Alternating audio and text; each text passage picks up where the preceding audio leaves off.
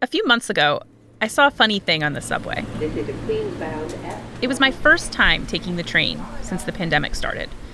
And as soon as I sat down, a musician got on and started to play. This guy was good, like really good. So when he started to come around and collect tips, I pulled out my wallet, hoping I had a few bucks on me. Except he didn't need dollar bills. This particular busker was actually accepting tips on his smartphone. All I had to do was scan a QR code on his phone with my phone, and I could donate a tip using digital payments app Venmo. That might sound like a lot of legwork for a Subway song, but it's just one of many ways we're starting to give up on cash. People all over the world are using credit cards and digital payments more and more often, even for tiny transactions.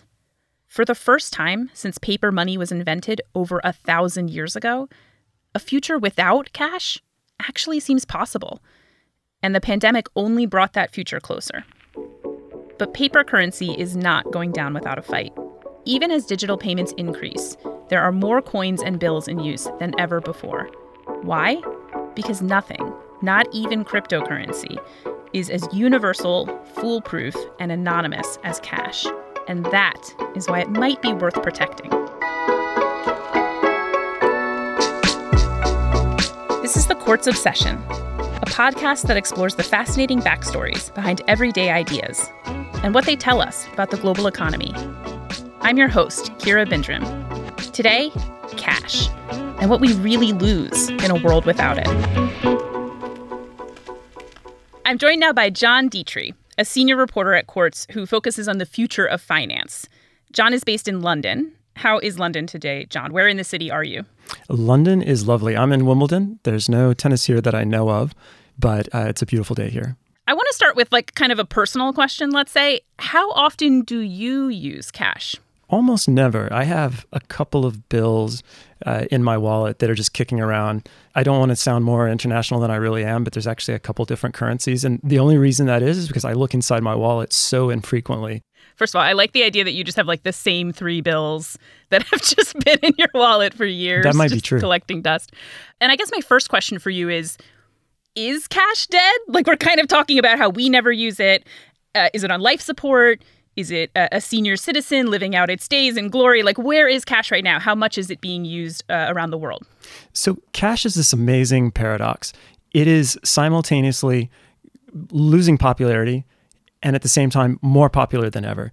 People are paying for things much less often with cash, but at the same time, there's more cold hard cash, particularly US dollars, in circulation than ever. More than 2 trillion is in circulation, and it actually accelerated last year. It went up by what the Federal Reserve called an unprecedented amount. So it's this just beautiful, amazing paradox that cash is simultaneously not being used, but more popular than ever. And how does the use of cash or the prevalence of cash vary depending where you are in the world? How do different countries treat this? Japan's a good example. There's a really high dependency on cash. And there are a couple of reasons why cash is still popular in Japan. One of the reasons, it has an aging population. You have a lot of senior citizens who have always used cash. They don't want to necessarily move on to digital. That's a big part of it. There's also a trust that comes with that, trust and convenience. So that's a big piece. People often look at Germany, very cash heavy. It's a certain conservativeness of society, perhaps, and just a cultural norm. We tend to we're going to transact with what other people transact with. And once that preference is embedded, it takes a long time for it to change. What about on the other end of that spectrum? Where are some places that the use of cash is minimal these days? Sweden's a good example of that. Cash as a form of payment has really gone away very, very quickly. And it's a great example of, what comes with that, some of the downsides of cash going away so quickly. I remember a friend who visited China a few years ago and her saying that it was basically impossible to pay with cash, that you could only, in a lot of places, use a QR code on your phone. And I have to assume China is pretty far ahead on the cashlessness front. Is that right? That's right. I think that what you have are the urban centers that are extremely cashless. Everybody's using QR codes. Everybody has a mobile phone, but you don't necessarily see that in rural areas. You have this mix where, yes, China's far ahead if you go to Beijing or Shanghai, but if you go to a rural area, you might see something quite different, and that doesn't get talked about as much. So let's talk a little bit about the alternatives to cash. Like, give me sort of the run through of all of the options that are available to people who are not using cash. In China, you have Alipay and you have WeChat Pay. And so you have those transactions that are very, very popular. In the Western Hemisphere, you're going to see MasterCard and Visa. You have the card networks, and you have all kinds of things that are built on top of that. You also have your mobile money networks in Africa, which are absolutely fascinating. And those don't necessarily run on Visa and MasterCard. And you have those payment systems. Those are kind of some of the main different frameworks and paradigms. So there's a lot. There's cards, there's mobile payments, there's digital payment apps. There's lots of options out there.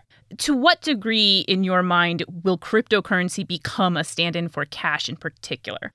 It just doesn't look like it's going in that direction. If you read Nathaniel Popper's book, Digital Gold, he's a New York Times writer, and he looks at the early days of Bitcoin, and it was envisioned as something for permissionless peer-to-peer payments so that you and I could pay each other digitally just like we would in cash. We don't need an intermediary. We don't have to go through a bank or anything like that. Wanted to get digitally as close to cash as it could.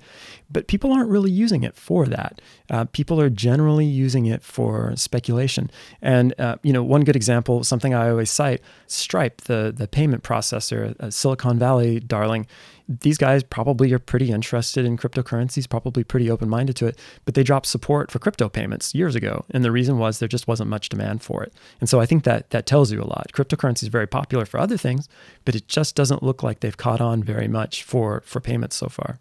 Do you think there's an aspect of coolness? Like, it's cool to pay for something with your phone. It's cool to tap your watch to a bar and get a beer without anything beyond that. Is that a factor in how this stuff is being adopted, do you think? It's cool until you try to do it at the subway and then it doesn't go through and you're standing there and the line's getting longer and longer and people are watching you try to pay with your watch and they're like, look at this guy trying to pay with his watch. He can't go through. There's probably some of that, but I think convenience is probably more important than cool. You're asking the wrong person. I'm definitely not cool, but I do get the feeling that cool kind of wears off and convenience carries the day. And ultimately people are going to go with the best kind of money for their purpose. So we're talking about how there's a lot of bills and coins in circulation today, even while we are actually using digital payments more. What are people actually using cash for? Everyday people are, in many cases, using their cash as savings. They're using it because they're worried perhaps about the pandemic. You don't know what's going on. And so they might elevate their cash holdings for that. That's what cash tends to be for. Another personal question. Do you keep a cash squirrel fund anywhere in your home? And what is your address and how? No, just the first part of that question. This is on my prepper to-do list that I've never really gotten around to. I picture this wad of bills that's wrapped in kind of like a rubber band or that little paper ribbon, like that thing you see in movies. But I haven't made my go bag. Have you? I don't have a go bag, which is funny because we're in the middle of a pandemic and we're still I'll get to that later, the prepping. I do have a cookie tin in my apartment that anytime I take out money from the ATM, I put a 20 in there. I don't know if it's specifically about cash. It's just a way for me to feel good like I'm saving money. but it is, there is some instinct there of, I know that I'm always going to have some money in my apartment if I need it. It's interesting you say that because I was looking at the cash in circulation. And, as we're trying to understand this riddle, why is cash in circulation going up when seemingly no one I know even carries cash anymore? And if you look at the bills that are being printed more, ones and fives, not much of a change. It's still headed up, but it's not going up that much. But it's the 20s and the 100s that have really shot up. And the 20s and the 100s are the ones that you use for hoarding. And, maybe you use it because you're nervous about the pandemic. Maybe you use it because you want to avoid paying taxes and you want to do a big real estate transaction and you're just going to show up with a suitcase of money. But those are the bills you use for hoarding. We should add a suitcase of money to our prepper list. Put that in your go bag. After the break, what does a cashless world look like?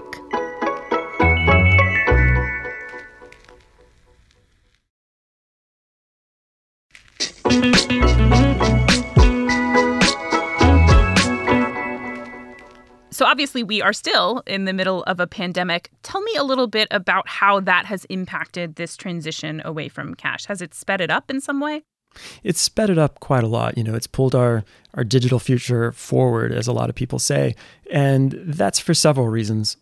Part of it is on the merchant side. Merchants are preferring digital payments, sometimes because they're trying to protect their staff. Cash got a bad reputation, especially early on in the pandemic. So that played a role. It's also just the case that a lot of people are buying things online. Whenever you buy things through the internet, you're almost always paying for that using a digital payment or a card. So generally during the pandemic, we are buying more stuff online, thus increasing this digital transaction trend, and we're simultaneously hoarding more cash because we're freaked out, thus increasing the cash hoarding trend. We're really just doubling down on some of the stuff that was going on before the pandemic. Exactly. Both trends were well in place, and they both just moved up. It's fascinating. I feel like something that might be useful is like a pros and cons list for cash. What are the pros of cash, using cash being like the default option? One of the pros to using cash is that we can just do it. I can take a transaction from you. I don't need to have electricity. I don't need to have a computer. I don't have to figure out whether you accept Visa or MasterCard or Alipay or M-Pesa or something like that. You and I can do that, and no one can stop us. You and I can do it privately.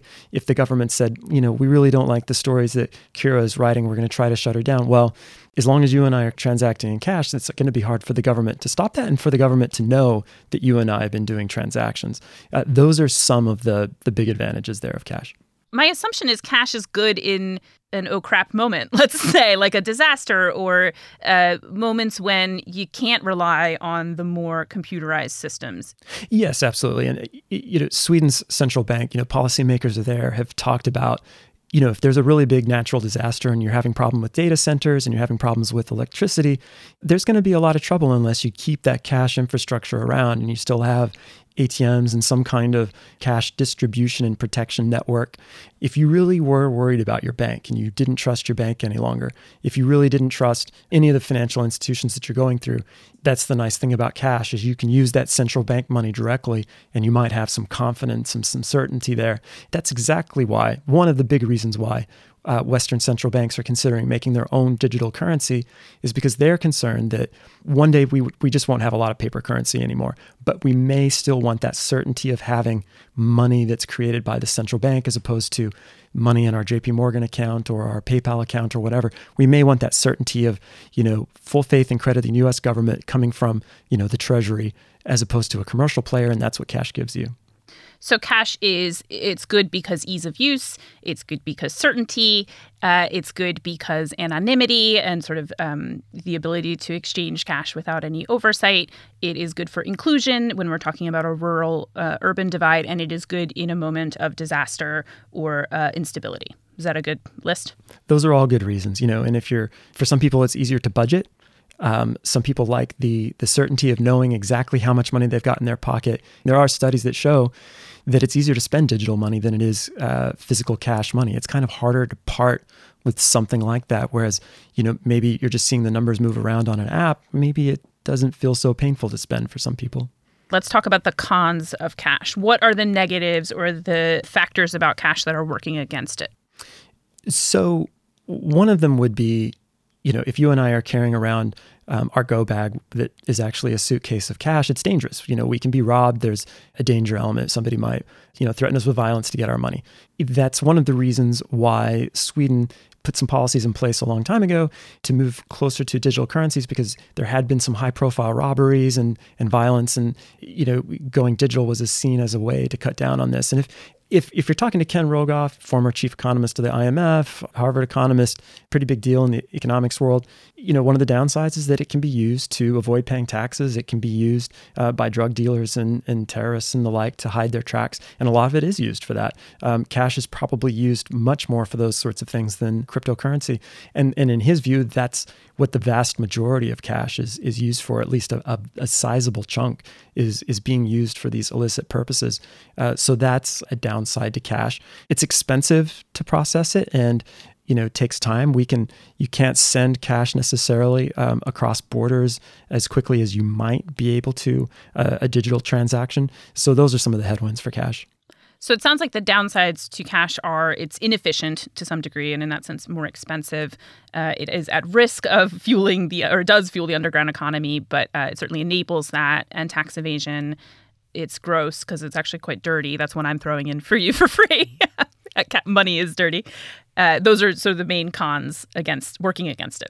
And you have competing surveys about, is cash really more expensive for a merchant than digital payments? Because digital payments, are by no means free.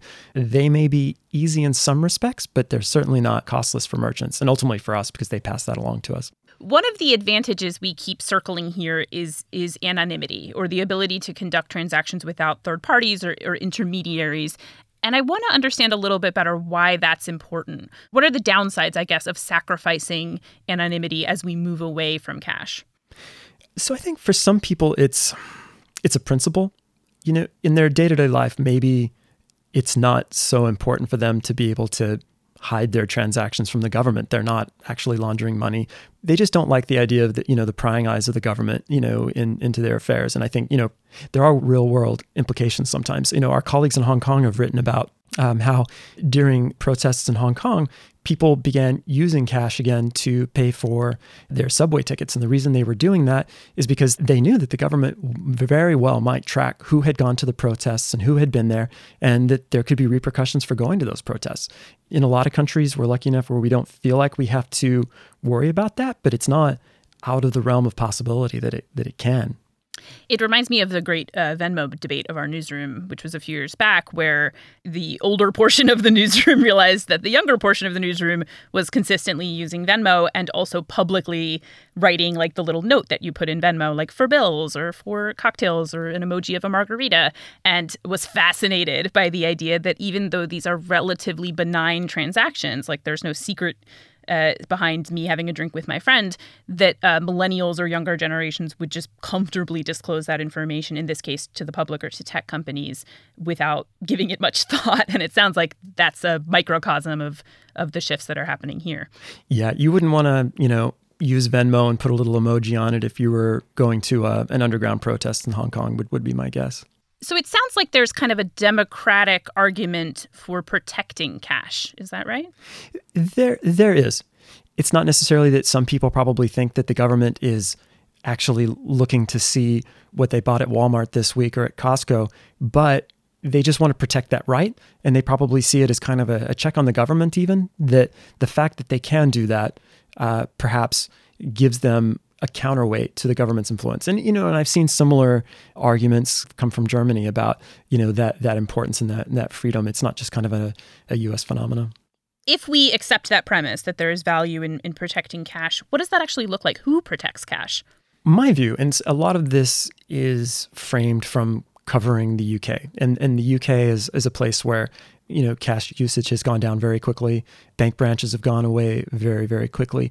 And at least the lesson that I've gotten from the UK and from, reporting on Sweden's experience is that the government has to step in, because banks don't want to be supporting this infrastructure anymore that's used less and less often. But then you still have people who want or need to use cash. And when there's not a commercial incentive to do it, then you need a public policy to do that. And that's what the UK has been experimenting with. They've been testing things like a banking hub in places where there aren't very many bank branches any longer. And it's just like one shared space, and the banks take turns sending tellers to it. And they've done other things like considering requirements that more enterprises will have to accept cash and those sorts of things. So my sense is that public policy has to take over at some point. And to the point that we were talking about earlier, they also need to do it because they know that there could be disasters, there could be unexpected things come up. And it's my sense that perhaps the government is the one that provides that umbrella for that time. So the best way for a government to protect cash, as it were, it sounds like, is to guarantee access to it, to make sure it's accepted in a reasonable number of places and is not shutting anyone out for lack of acceptance. And a part that you didn't mention, but I'm going to speculate on, is to potentially ease the transition to digital payments. Like, are governments getting involved in helping people make what sounds like an inevitable transition, at least in a lot of ways that we use money?